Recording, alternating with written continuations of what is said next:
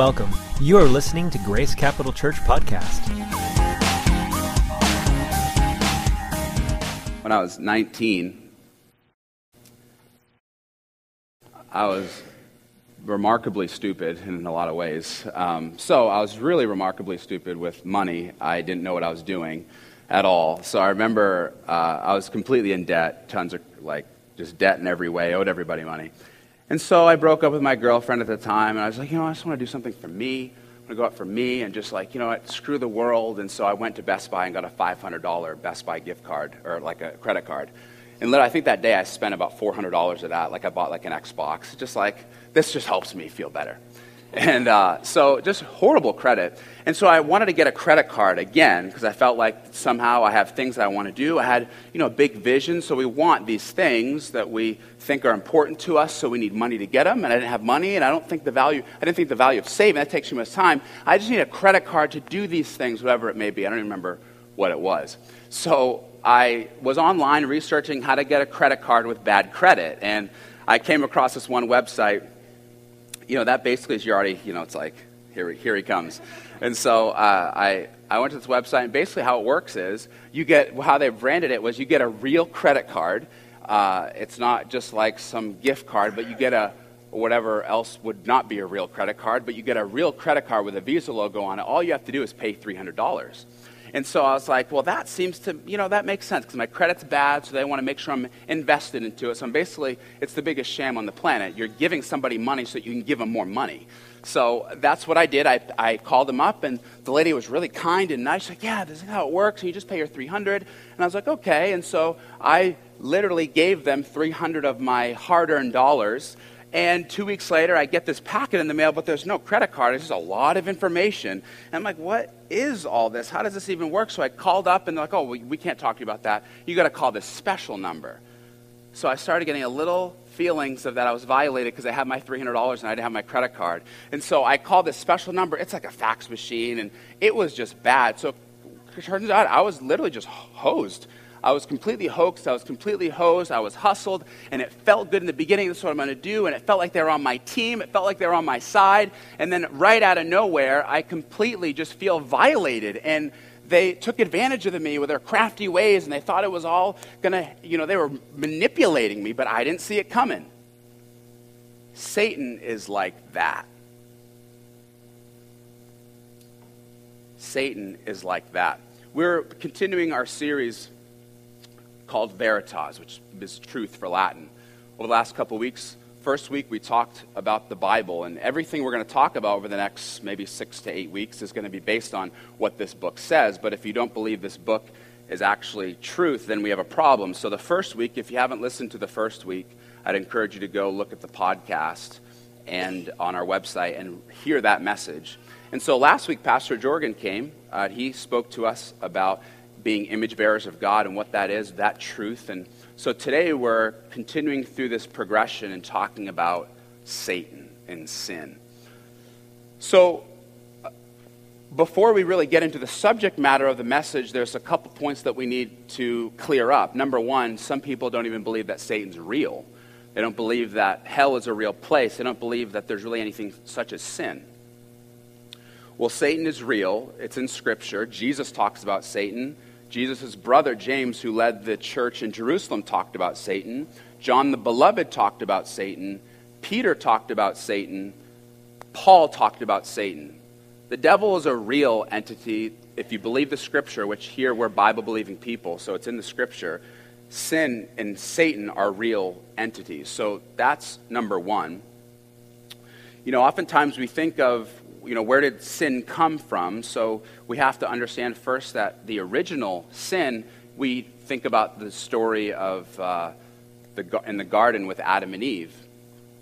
And Adam and Eve, they took of the fruit of the tree of the knowledge of good and evil, and we would say that would be the original sin that's housed in every person. That's why we need redemption. That's why we need a Savior. But really, the original sin happened before that, if you really think about it, because when Satan, prior to being Satan, was Lucifer, Lucifer was with God. He was one of the angels, and we don't really know much about this. The Bible doesn't speak too much about this backstory. And a lot of times we get hung up on the things we don't quite understand. But we have to say we know a little bit, we know some of it, but we don't know it all, and that's okay. And I think that's the first part of being a believer, is that you don't have all the answers. I think we need to be okay with that. Sometimes, especially in the country that we live in, we need to have all the answers, and you got to be judge, jury. Does this make sense? Okay, good. I put my stamp of approval on it. And the things that you can't put your stamp of approval on, well, that's not real. That's not a real thing. And I think if we knew all the answers, we wouldn't need to be called believers. We need to have faith. So what we read in Revelations is that Lucifer was there up with God, and he fell. He was prideful and tried to oppose God, tried to be God, essentially. And he was cast out, and he took a third of heaven's angels with him. So because of his pride, he was sent to earth, and he was sent and cast out from heaven. So this is the picture that we see. So let me speak to that too. There's times that we have questions about that. How could have Satan had that in his heart?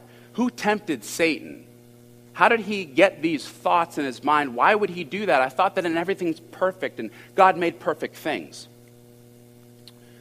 And this is one of those things where we have to leave it alone. That's hard for some people. You don't have the answers, but that's okay. The world will tell you, I'm not going to believe it until I find answers. You don't need to convince them. That's the Spirit does those type of works. But these are things that it's okay to not have the answers to. We just don't know. God has not revealed that to us. It's not in his word. You can start to make up a dissertation of what you think that would be the cause of that, but we really don't know. And that's sort of God's domain, not ours.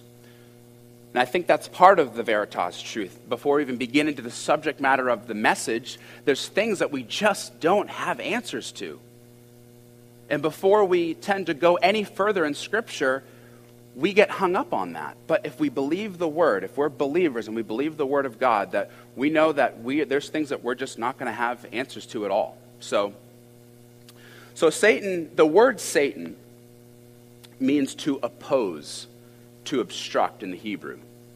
So he went from being called Lucifer to be called Satan, and that's what he is set out to do.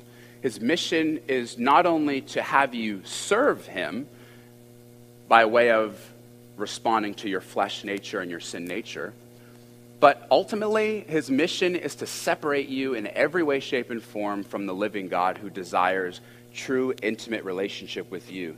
This intimate relationship that God wants with you came at the highest price possible, which was his Son, who died for us so that we could have intimate relationship with the Father. So that's what Satan's main mission is to do, is to disrupt and disjoint your relationship with God. That is his mission in every way. He does this through not this overarching, I'm going to come at your doorstep and I'm going to look like a big scary being or entity. He does it by slowly picking away and making crafty statements and manipulating. But ultimately, he is a lion and he will pounce on you. So today, most of you aren't even listening to what I'm saying because you're thinking about the Patriots and the Colts. So I can appreciate that. I was reading an article. It was an Indianapolis news outlet, and the headline was, "The arrogant New England Patriots think they're going to slaughter the Colts." And so this whole thing was all about how we think they're not going to bring their A game. We're going to destroy them. I can guarantee you they will bring their A game, and it's something that you're not going to want to miss as far as a game is concerned. But this is the thought I was thinking about this morning as I was thinking about this message, but also having thoughts of Patriots and Colts. I was thinking, what if there was a way that we could get the Colts playbook? As a matter of fact, what if there was a way that we could, during the game, have access to the coach and his team on his headset and get that directly loaded to Bill Belichick? Wouldn't that be great? To get every piece of information, every player they're going to run, that would be like a game 100-0. We would know every play they're going to do. We would just say, okay, rearrange your D, get on this guy, oh, this running back is going to go this way, and it would be over. We would destroy them. Today's message, we're going to talk about the way that the enemy works and we're going to look at a case study in Genesis. What this hopefully will do for you is you have the playbook of Satan, because he's been doing it the same way since the beginning of time with the first two human beings on the planet. So today, when we think about truth, today we want to look at how Satan works and what his method is. It's the same thing for every person. It doesn't change. It may manifest differently and look differently for each one, but the mechanics in which he does it is always the same. So that's what we're going to look at today. And I hope that you leave today feeling more confident in your faith and feeling more confident that you understand and know the plans and how the enemy wants to attack you. So are we ready to jump in the Word today? Ready to do that? Can I get an amen? Ready to go there? Yes. All right, so someone said, go team. Right, yeah, let's go team. So Genesis 3, 1 through 7 is the first text we're going to look at today in Scripture. Genesis 3, 1 through 7. So the backstory on this Genesis 3 section is Satan has been sent to earth. That's where he dwells. God, why would you send us to the same place Satan is? Okay, I have to leave that alone. So we're there, we're in the garden, and Satan's in the garden. And he comes across, he's now with Eve, and they begin to have a dialogue. Thank you very much, my brother. They begin to have dialogue. And this is where we pick up the story in Genesis 3, 1 through 7. Sorry, I don't think we have this one, so hopefully you brought your Bible. You can follow along with me. I'm in the ESV version. So the first verse right out of the gate is a description of who Satan is and what he is. Now the serpent was more crafty than any other beast of the field that the Lord God had made. That description of Satan is very accurate, and we're going to dissect that in a little bit. He said to the woman, "Did God actually say, 'You shall not eat of any tree in the garden'?" So I want to pause right there. Any problem, anything that opposes God, any sin that you have, in a sense, anything that opposes God begins with this statement that Satan will plant in a crafty way in your head. Did God actually say? Most times you will struggle with things and then you will fail and sin. It always begins with the starting point of, did God actually say that? We have a spirit-filled life as believers, and every day we have an intimate relationship with the Father, and he begins to speak words to us. It's not just in what the Bible says, it's the Holy Spirit that came because of this incredible grace God has for us, that now we are the temple and we house the Holy of Holies, and we have the Holy Spirit inside of us, who then we have intimate access to the Father, and he begins to speak words. And a lot of times he begins to show us things because we believe, and then Satan takes those things and starts to plant. Did God actually say that?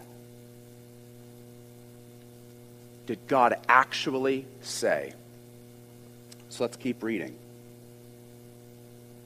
It says in verse 2, "And the woman said to the serpent, 'We may eat of the fruit of the trees in the garden, but God said, You shall not eat of the fruit of the tree that is in the midst of the garden, neither shall you touch it, lest you die.'"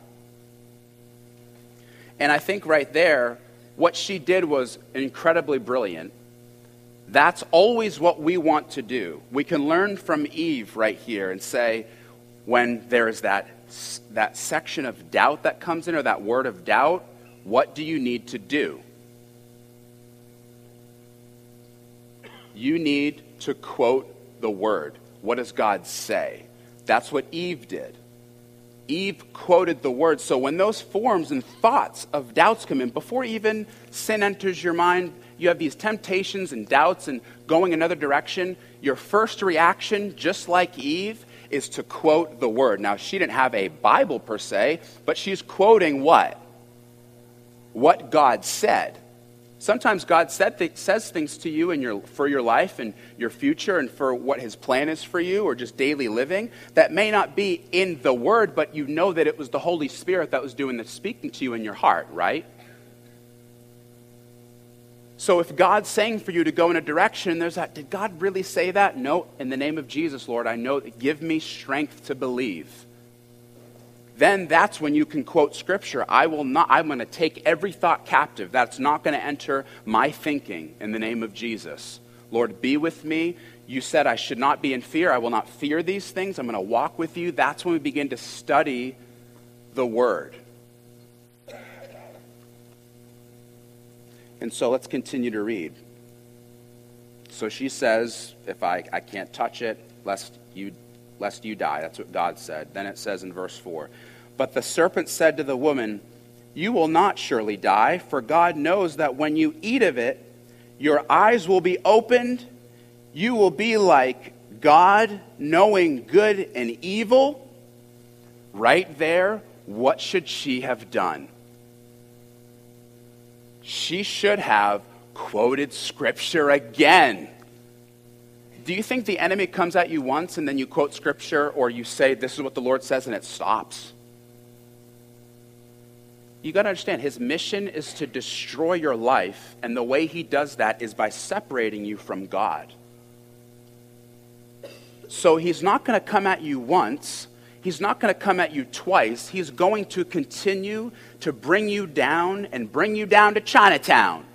He wants to take you out and make sure that you have no intimate relationship because he wants you to worship him, but more importantly, he doesn't want you to worship God. That's the one platform that he almost removes himself from. I will raise you up. No, it's you. You will be like God. You're going to be able to decide what you want to do. He props you up, and he's like the silent partner. He removes himself. That's why a good example of that is in the world. People say, it's like good things happen to you. It's like, oh, you have just good luck. Bad things happen. God, why did you do that? Come on. It's like no one wants to acknowledge Satan at all. Like bad things would never happen from Satan, you freak. Good. God, why would you do that? It's the only time you hear about God is when people want to blame something. It's an act of God. Ugh.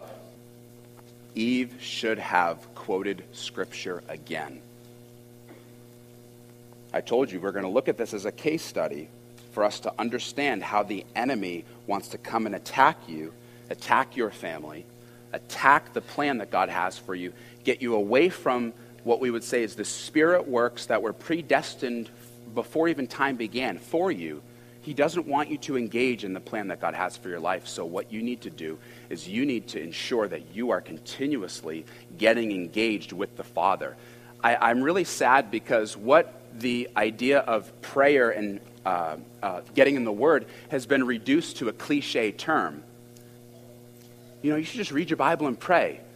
When people hear that, read your Bible and pray. Yeah, I know, I've heard that before. That's just so sad to me. Because it's that very thing, reading your Bible and praying, that will help you thwart the plans and the power of the enemy. The enemy has power. I'm not sure if you know that. The enemy has power. Jesus refers to the enemy as a strong man in the Gospels. I don't think he was playing around when he said strong man.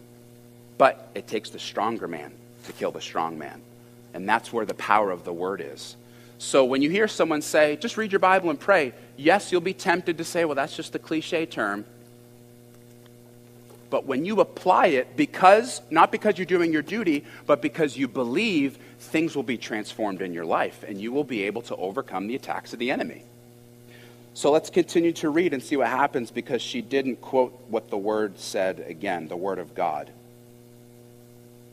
It says in verse 6, so when the woman saw that the tree was good for food, and it was a delight to the eyes, and the tree was to be desired and make one wise, she took of its fruit and ate. She also gave some to her husband who was with her, and he ate.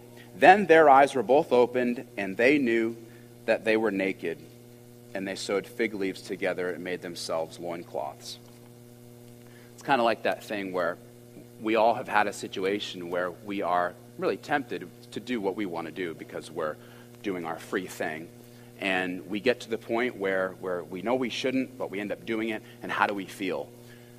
we feel horrible. We feel completely disgusting. We feel like we've completely not only disappointed God, but we also feel as though we've damaged ourselves. You hear this a lot with a lot of young couples or young people who have sex before marriage or break vows or any type of way that we can distort a relationship. You lie to a friend, they find out, and it was in the moment, it was the flesh and what you thought you needed to do, but then you get confronted with the truth and it makes you feel horrific.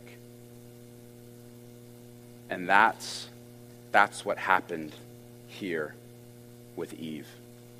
So I want to boil this down for you in a very simple form in the way that the enemy works. Step number 1, it's always going to be, did God actually say? When you have doubt, it's always going to be here. Scripture tells us to take every thought captive. Now, Eve began to do that. No, I shouldn't, because this is what the Lord says. But Satan had planted that element of doubt. So he began to work at it. He said, no, that's not what God says. He works at it again. This is actually what you'll get. You'll be like God. How many of us really at the end of the day, we want to be like God? I'm not going to do what you want me to do. I want to do what I want to do. And don't tell me how to live. I'm going to live the way my life, the way I think it should live. That's being like God. That's in every one of us. It's called the original sin. We were born with it because of these two. That's just how it works. So that's why you have to live a sanctified life by believing and reading your Bible every single day and praying and connecting with God every single day. That's the only way that you can remove yourself from what we have in each one of us, which is I want to do my thing my way all the time in the way I choose, and don't tell me how to do it with your religion. The first step, he plants a seed of doubt. You need to quote the word. Then he sweetens the deal. Well, no, this is what it will do. It keeps working at you. Not by, I'm Satan with a pitchfork and blah, scary. It's like, no, I'm going to come to you and masquerade as an angel of light. Look at me go. I'm just so smooth. We're going to talk about that in a second. Then what happens is he will continue to work at you. And then when he knows he has you, God did not say that, is what he says. God did not tell you that. That's when he pounces on you.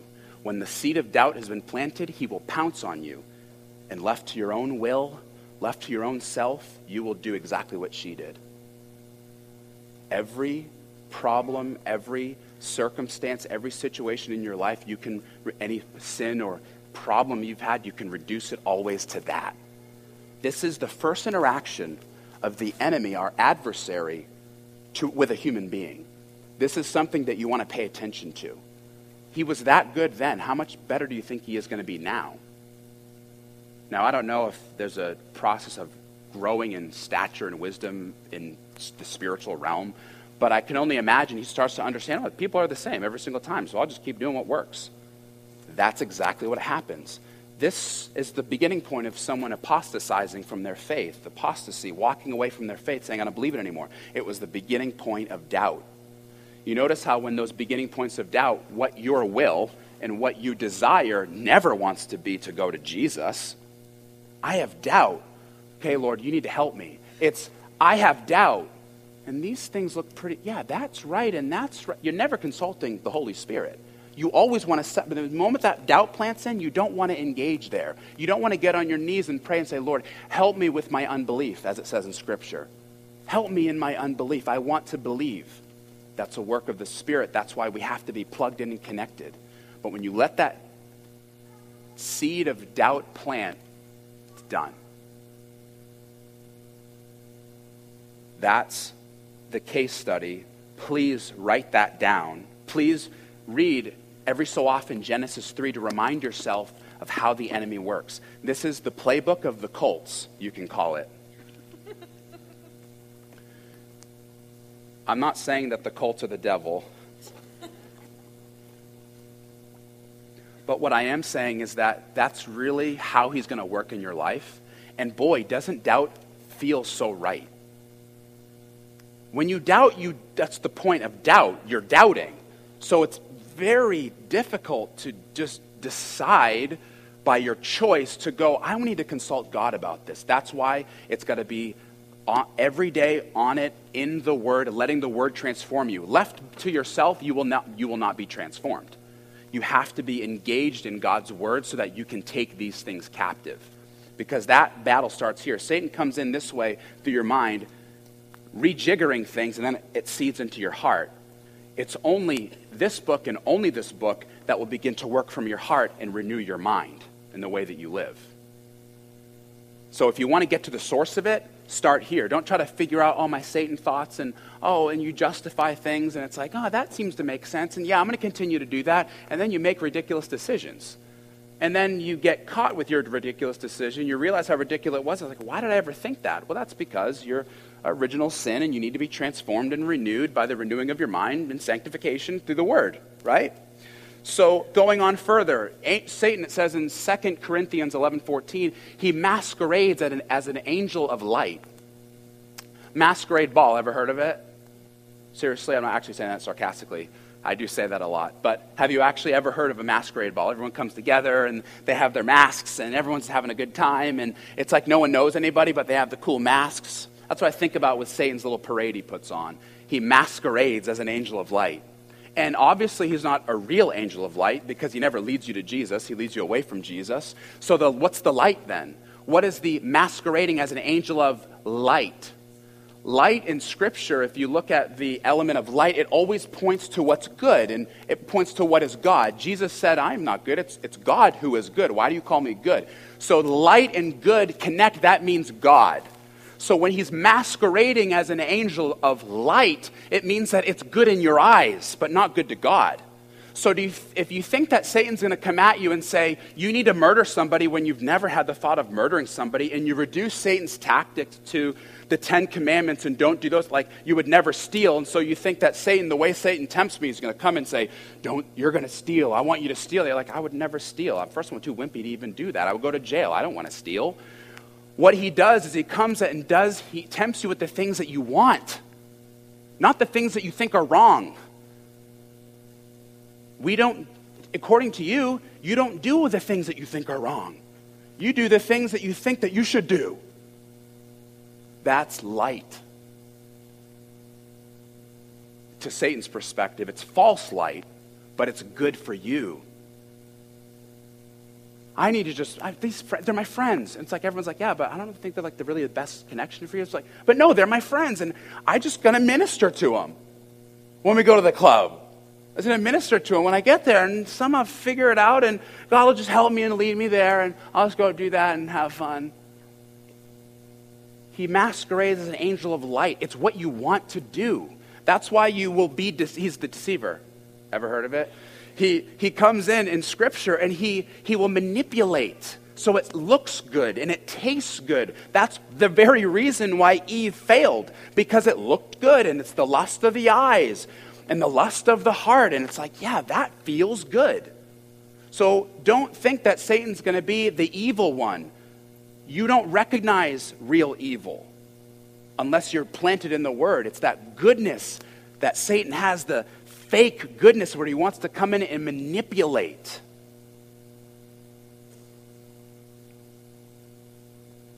And it always begins by saying, did God really say that? You know what's funny about this message is this week, my wife and I have had 2 pretty substantial arguments. I would say like real, legit, like, well, you didn't do that.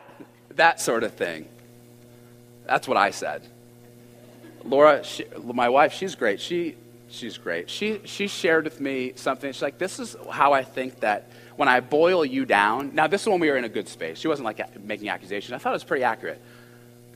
She said, Jesse, she's like, when I boil you down to just when you're you without the Holy Spirit, this is the 2 things. 1, you never will do anything anybody else wants you to do. And secondarily, when everyone else is doing things, you will never do that thing. You'll always be wanting to be different. And when I immediately, the flesh wanted to rise and say, you're wrong. But I thought about that and I was like, that's pretty accurate, actually.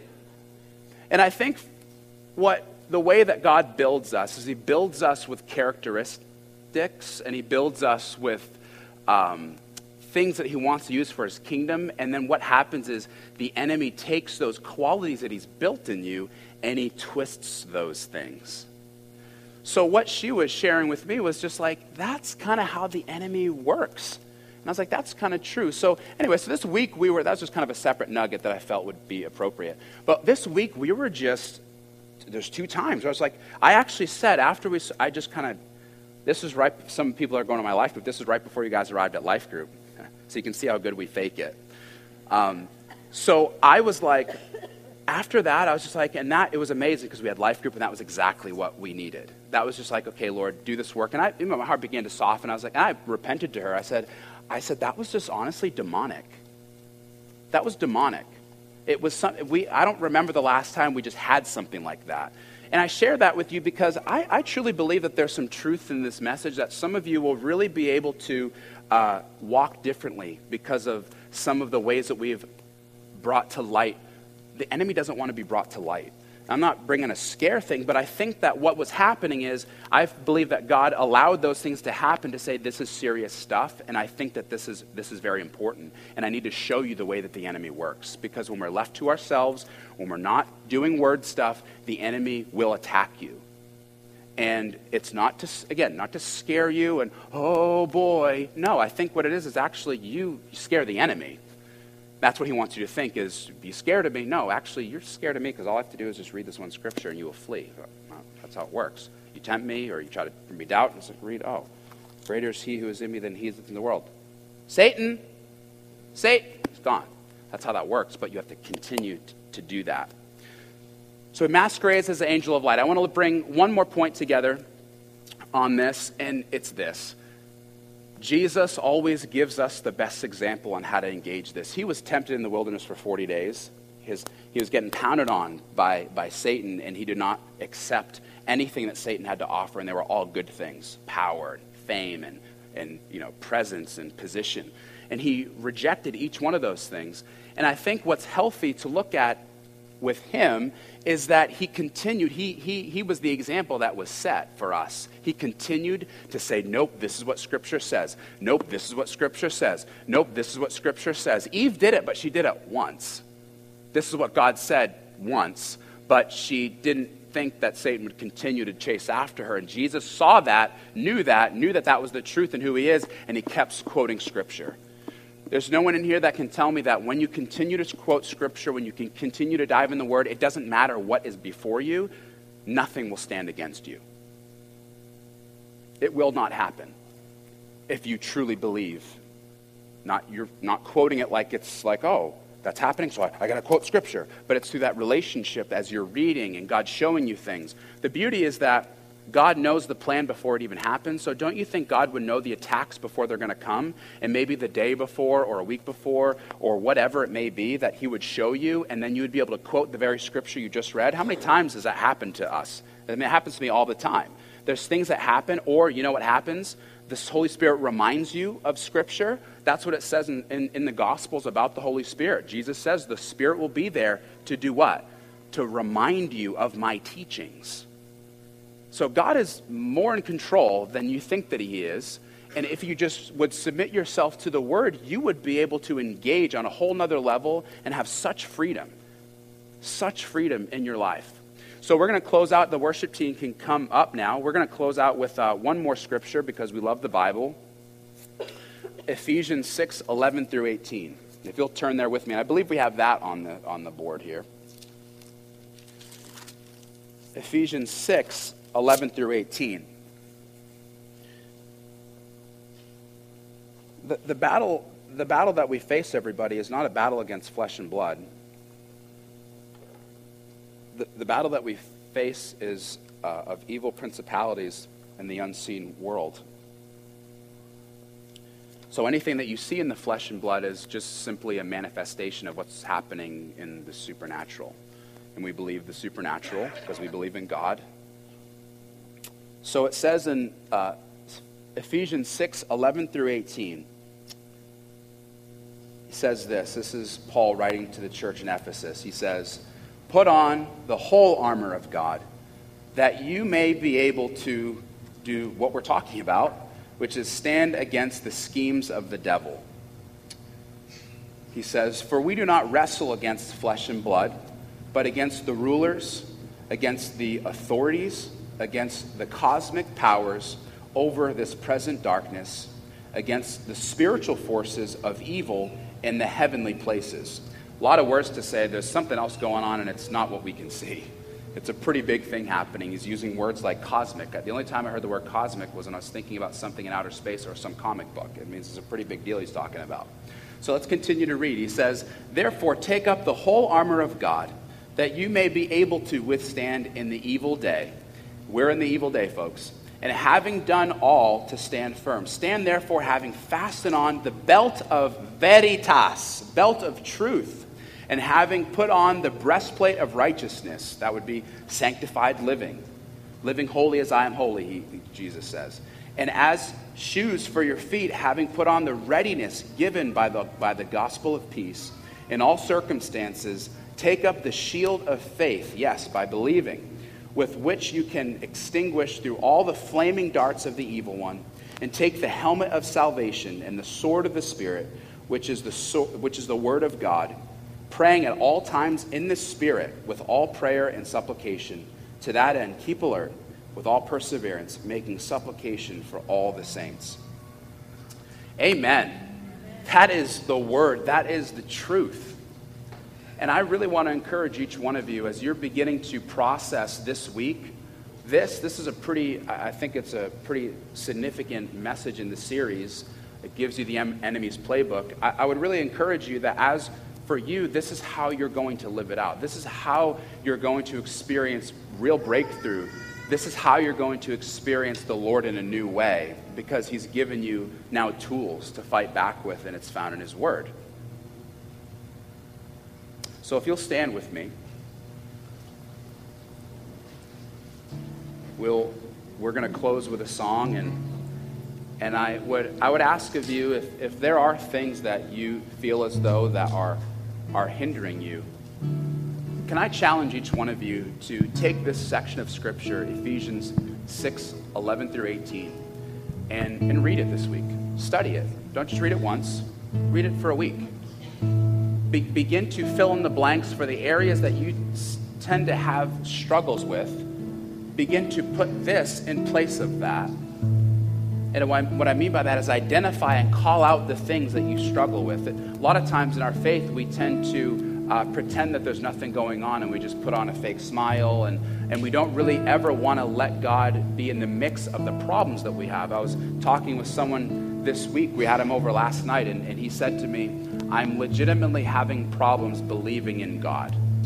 I just don't believe like I used to believe. I just don't believe that even he's real. I don't see that anymore." And then this is what he said, which I thought was remarkable. He said, "But even in that, I know that I need to get into the Word." Because if he knew that the enemy, and I was like, this is amazing, I'll share this with you. So I sat him down, and he was like, "Oh, we're going to do a message. It was time to leave." No. So, but this is the truth. As he was having doubts, even if God's even real, understand the enemy's playbook. So start to put into place whatever you have doubt with. Get real with God. Don't put him out of the mix. Put him in the mix. Let him show up. Let him show up and show off so that you get to the place of believing again.